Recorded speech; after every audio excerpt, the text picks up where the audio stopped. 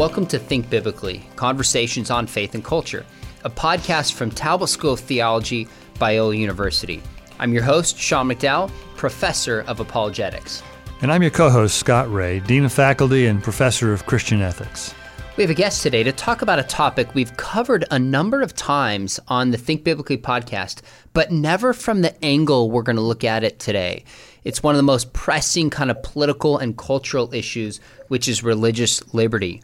Our guest, Dr. Andrew Walker, has written a recent book that just came out called Liberty for All, and he takes a theological look at this, which was so fresh and interesting. So, Dr. Walker, thanks for coming on.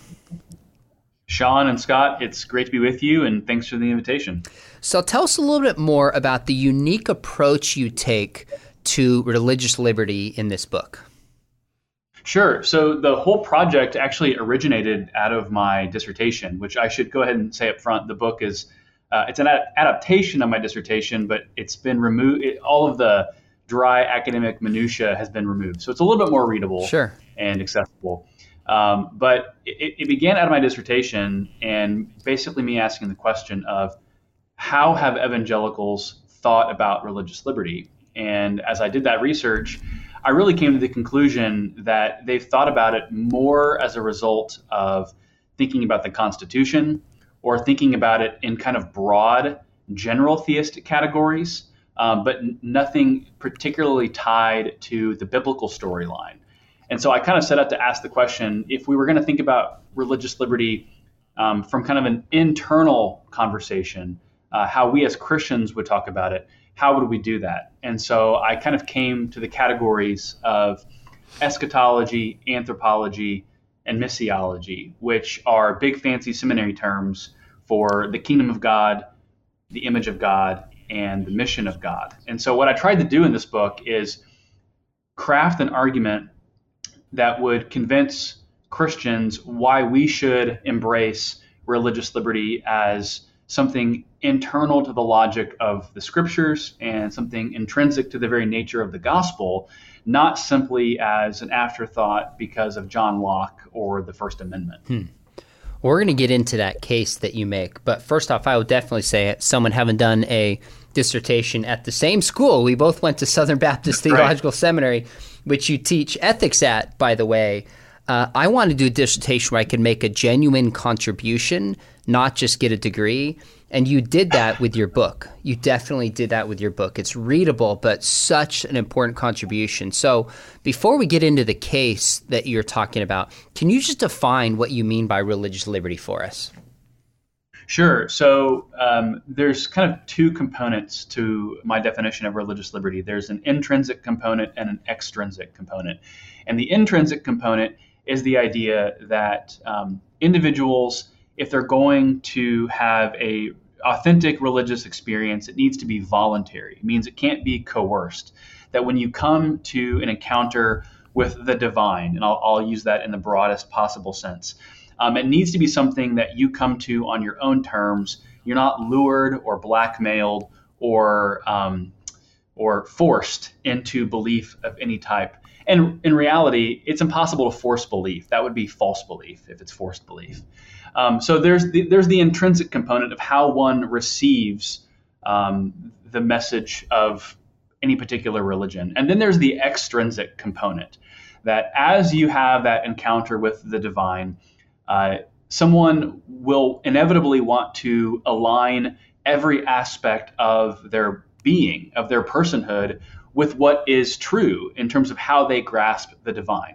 And so that means someone is going to order every aspect of their existence in accordance with what they believe is ultimate reality. And that's simply a matter of ethics, that if something is supremely important to you, you're going to want to live that out in all facets of your life. And so what I kind of like to talk about is three big pictures around religious liberty, or three moves. First off, it's a forum for gospel proclamation. It's a forerunner to gospel acceptance. And then lastly, it's a pathway for authentic gospel ethics. And so it's more than just believing, It's the ability to act on our beliefs. I mean, this is where the First Amendment gets it right. It's the freedom of religion, not the freedom simply of worship. Meaning, it's not confined solely to the four walls of our worship center or your synagogue or your mosque. So, Andrew, let's think about it like this. I mean, I think not only is religious liberty as a term never used in the Scripture, but right. in Old Testament Israel was a theocracy in right. which every other religion besides Judaism was considered idolatry. Right. And the New Testament church never knew anything about religious freedom, and I think a good argument could actually be made that it flourished because of the lack of religious freedom that existed in the Roman Empire, in part. So if that's true, then why do we say that religious freedom is this, first freedom, this fundamental freedom that we all enjoy, when the Scripture seems to treat it as sort of an afterthought? Sure. I mean, there's so many different ways to answer that. I would say at the most foundational level is if you think about being made in the image of God, it means that you possess reason, rationality, moral agency, the desire to the academic term would be self-constitution, the idea that you want to authentically order your life in accordance with your grasp of truth. And religious liberty is mistakenly thought of sometimes as defending the merits of all viewpoints. That's not at all what religious liberty is. Religious liberty is defending the integrity of the faculties or defending the integrity of the conscience to come to those truth claims on its own. And so I would say you're right, religious liberty is not explicitly in the Bible in terms of thou shalt have religious liberty. It's an entailment that I think flows downstream from our understanding of personhood. But then I would also say, to get to your question about the uniqueness of kind of Israel's arrangement with Yahweh, I would say that that religious liberty, there was not religious liberty in Israel, that's for sure. And I don't think there was like a legal doctrine of religious liberty as we would understand it at that time with surrounding nations.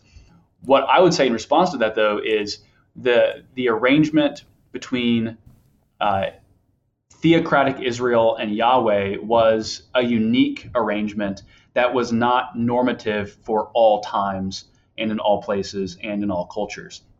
And so, and what I do in the book is to actually kind of root our understanding of religious liberty more in the Noahic covenant. That's the Noahic covenant that is, it's not a salvific covenant in the sense that the Abrahamic covenant is salvific. The Noahic covenant is merely the covenant of creation, that God has promised to continue a stage for the unfolding of the world to occur on. And when we look at the Noahic covenant, in terms of the ingredients of what it means to participate meaningfully in the world,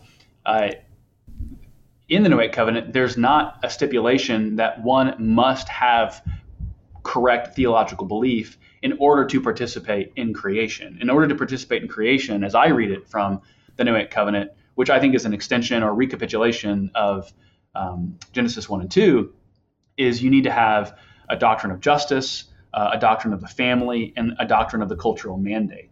And insofar as individuals of any religion are fulfilling those three stipulations, they're meaningful cultural participants and have equal say in the public square, because when we look at what government has been assigned as far as its authority over, I don't see in the New Testament any argument that says the state has been authorized to make adjudicating claims on what is true or false theological belief. And we could, in a longer conversation, we could talk about a special revelation metaphysic versus a natural theology metaphysic, because at the end of the day, the state can't be agnostic about morality. That's where we have to have some type of discussion of morality enter into the equation, which I'm really big into natural law ethics, and that's how I kind of resolve that conundrum. I better stop, otherwise I'm going to keep going and explain every facet of my book. Well, we're going to talk just in a minute how religious liberty is tied to eschatology, the end times, anthropology, human nature, and the mission of the church. But first, I think there's many non-believers, when they hear religious liberty, they think this is just a license for bigotry or a license to force your values upon us. Make a case for why religious liberty is not just good for religious people, whatever that religion may be, but for all of society as a whole. Yeah, no, that's a great question. In the book, I try to make an argument for how someone who might not identify as religious or may even identify as secular could appropriate a construct like religious liberty. And the three categories that I come up with are the terms authority, authenticity, and adoration. And those three terms, what I call the three A's of religious liberty, they're more inevitabilities of what it means to simply be human. That if you are human, you are going to be living according to some authority, whether that's a divine authority, an authority born of self-autonomy, or some cultural authority. Everyone is living according to some authority. And then everyone is trying to live an authentic life, which means you simply want to live in accordance with what you believe is true and order your life as a result of that, what you believe is true. And then third is this understanding of adoration. And I'm pretty reformed in my eschatology or in my soteriology, and in how I see things.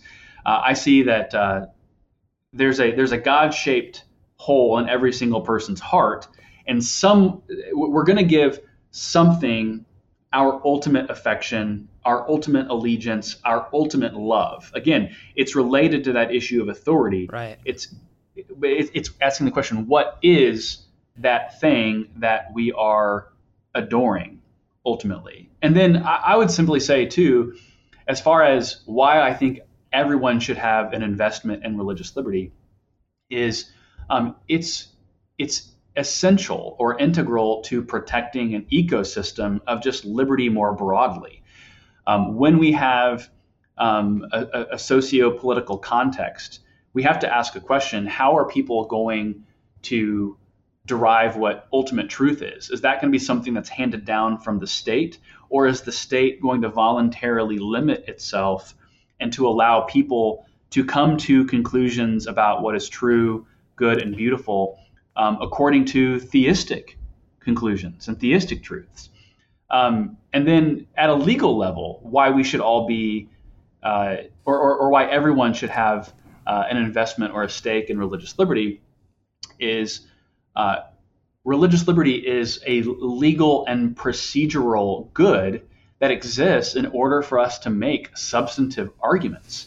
So what I need to keep saying over and over and over again, wherever I speak on this, is religious liberty isn't really for religious liberty's sake. Religious liberty is there in order for us to make those substantive truth claims that allow us to debate and have serious discussion about those contestable claims in society, about what is true and good and beautiful. And where we have societies that close themselves off to the divine, and where they close themselves off to religious liberty, what do we see as a general rule? Well, they become the most illiberal and the most hostile societies. And so I don't think it's any coincidence. I think there's a correlative relationship that America is growing more secular and also more illiberal at the same time.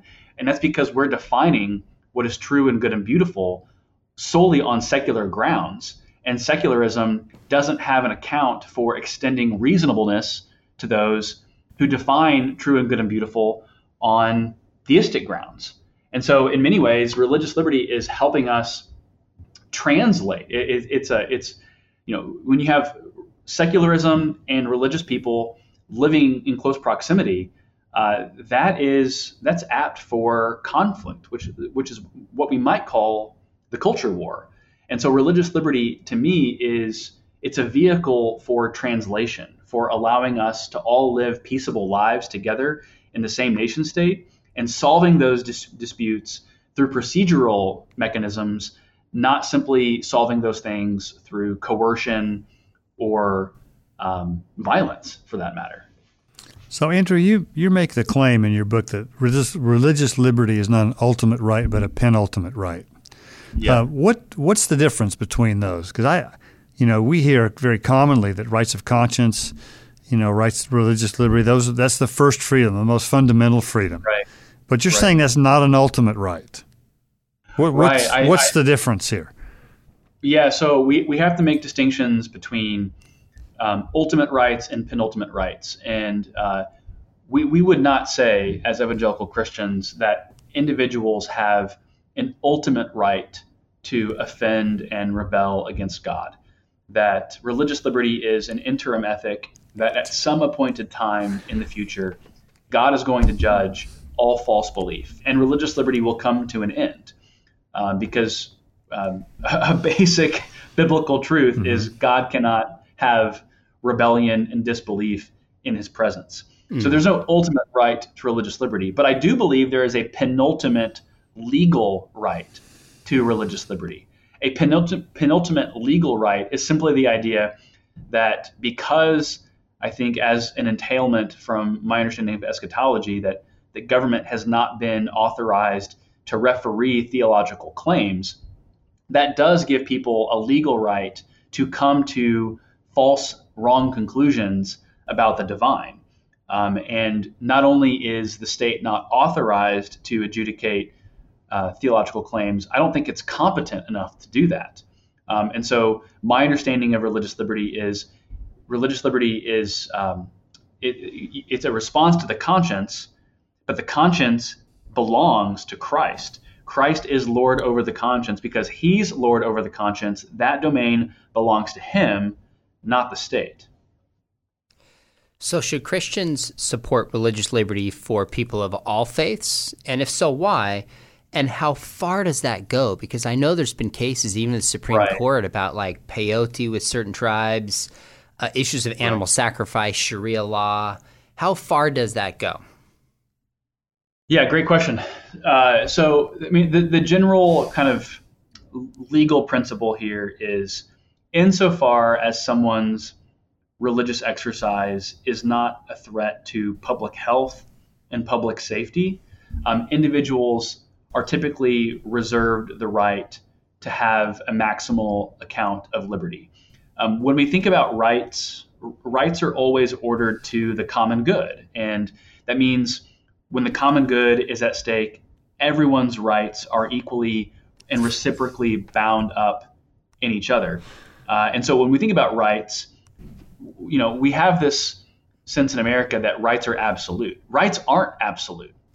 They've never been absolute. The Supreme Court has ruled in ways where I think you can lawfully restrict religious liberty. And there are ways to lawfully restrict speech, as the Supreme Court has established.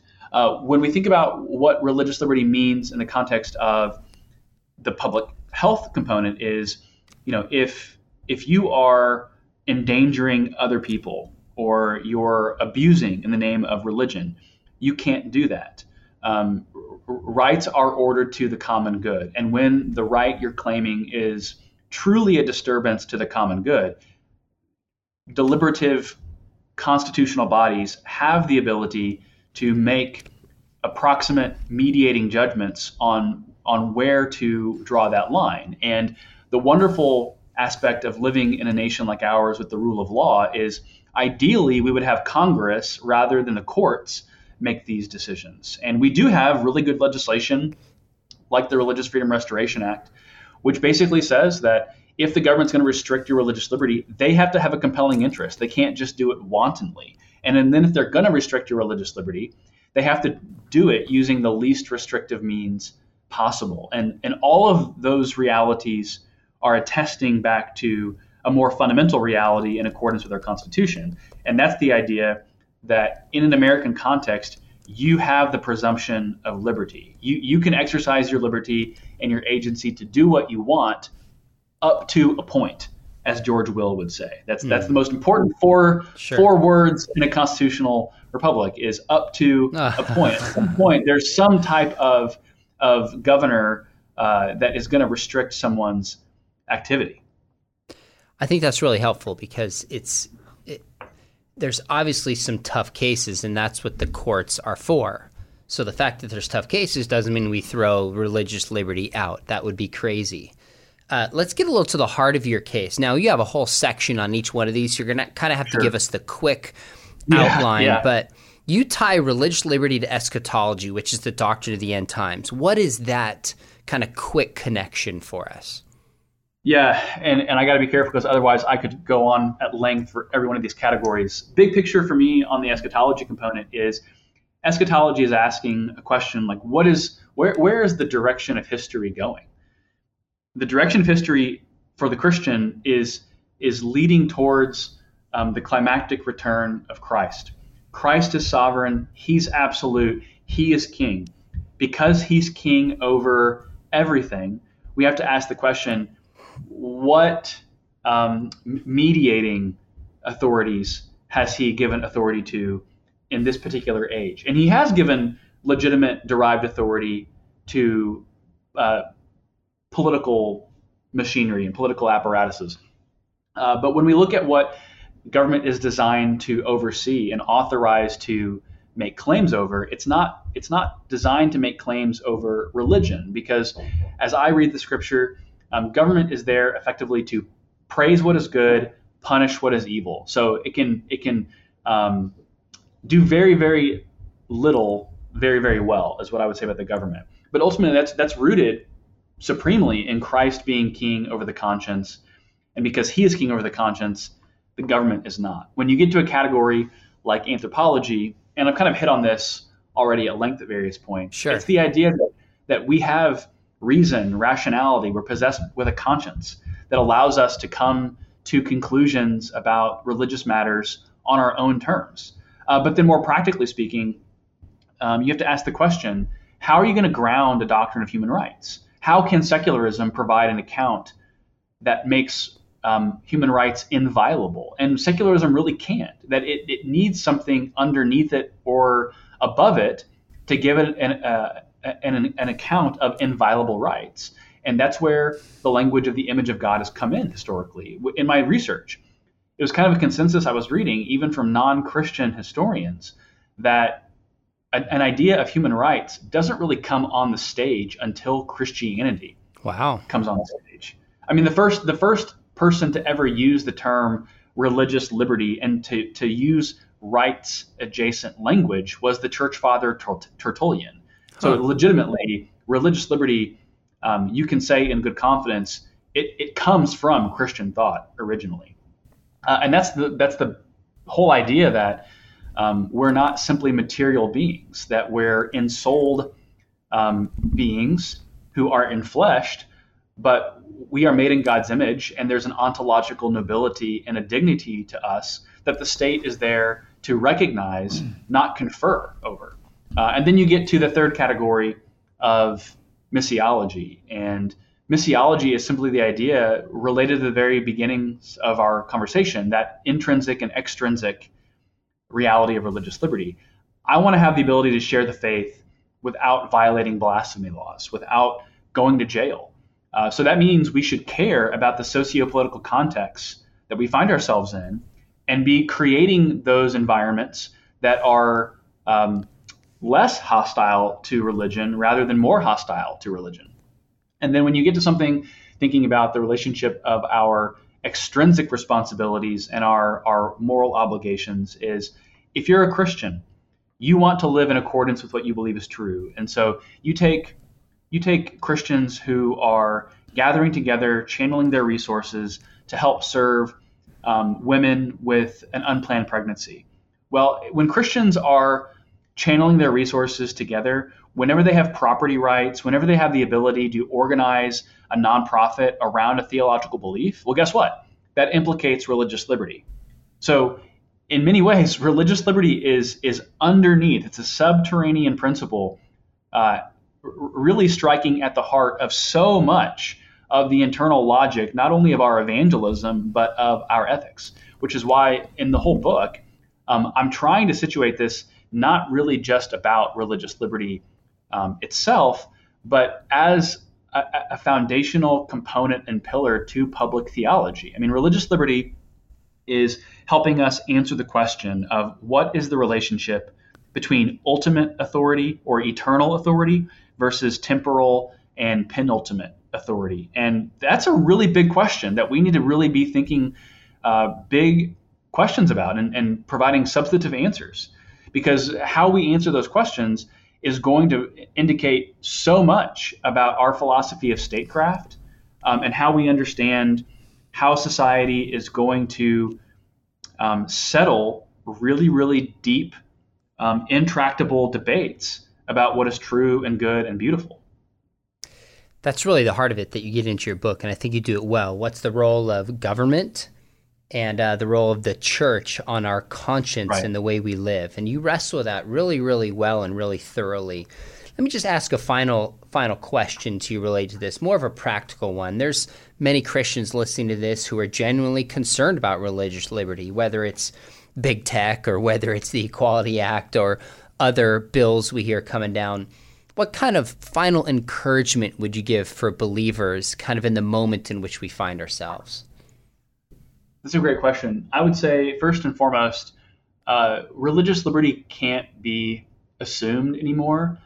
When things become tacit or assumed, we stop doing the hard work of having to think about things. And so, to me, I think the encouragement is because things have fallen out of favor concerning religious liberty, it means we're going to actually have to do some study and do some thinking around this issue, which one of my own views on kind of cultural formation in challenging times is it's often in times of refinement where we have new retrieval forged. And that's kind of how I view what my book is yes, I'm making some new arguments about religious liberty, but I'm ultimately trying to both forge and retrieve truths for a new generation and articulate in ways that are what I hope to be timeless. What I will also say is religious liberty is great insofar as you think about kind of the jurisprudence and Supreme Court. We've had a lot of good wins there of late, and I think the Supreme Court makeup is very positive at present.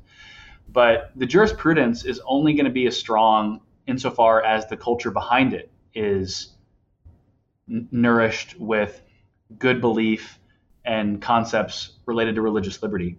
And so I think we need to not only study, we have to advocate. We need to actually have these types of ideas be at the forefront of our public theology. And then third, I mean, quite frankly, this is very practical, but we need to vote for individuals that have this robust sense of religious liberty, that they have an account of ordered liberty, that government is there to recognize pre-existing rights, that the government is not there to tell you and define all aspects of the common good. It needs to define some aspects of the common good, but the state is not there to settle every last dispute in our lives. That's why we have the ability to debate. That's why we have religious liberty. But we need to have people in office who, this sounds ironic to say this, people who enter into office with the acknowledgement that for them to be the best legislators they can be, they need to be voluntarily self-limiting of their own power while they're in office. Dr. Andrew Walker, there's a ton I've taken from your book. I'm going to read a quote at the end that I love. You said, rather than Christians embracing a theocracy or a secular state, you call it a contestulocracy. And this quote says, it places interrogation, debate, and liberty at the forefront of settling disputes over religious, moral, and ideological difference. That's one of the big takeaways I'm going to take from your book, this idea that Christians are in favor of religious liberty because God doesn't coerce us into relationship with him. He invites us into relationship and gives people the freedom to reject him. And as you develop that point, I read it, I'm like, that's why if somebody could understand the theology behind this, they would actually see that Christianity theologically provides the basis for religious liberty uniquely, which is why you said by Tertullian and beginning of the 3rd century, we see this emerging from Christians. So I want to commend to our listeners, if you want a kind of a deep dive on a theological defense and look at religious liberty, why it's good for everybody in our pluralistic age, check out Liberty for All by Andrew Walker. Andrew, thanks so much for coming on. Sean, Scott, thanks for the invitation. This has been an episode of the podcast Think Biblically, conversations on faith and culture. The Think Biblically podcast is brought to you by Talbot School of Theology at Biola University. We offer programs in Southern California and online, including the Institute for Spiritual Formation. Visit biola.edu/Talbot to learn more. If you enjoyed today's conversation, give us a rating on your podcast app, and please consider sharing it with a friend. Thanks for listening, and remember, think biblically about everything.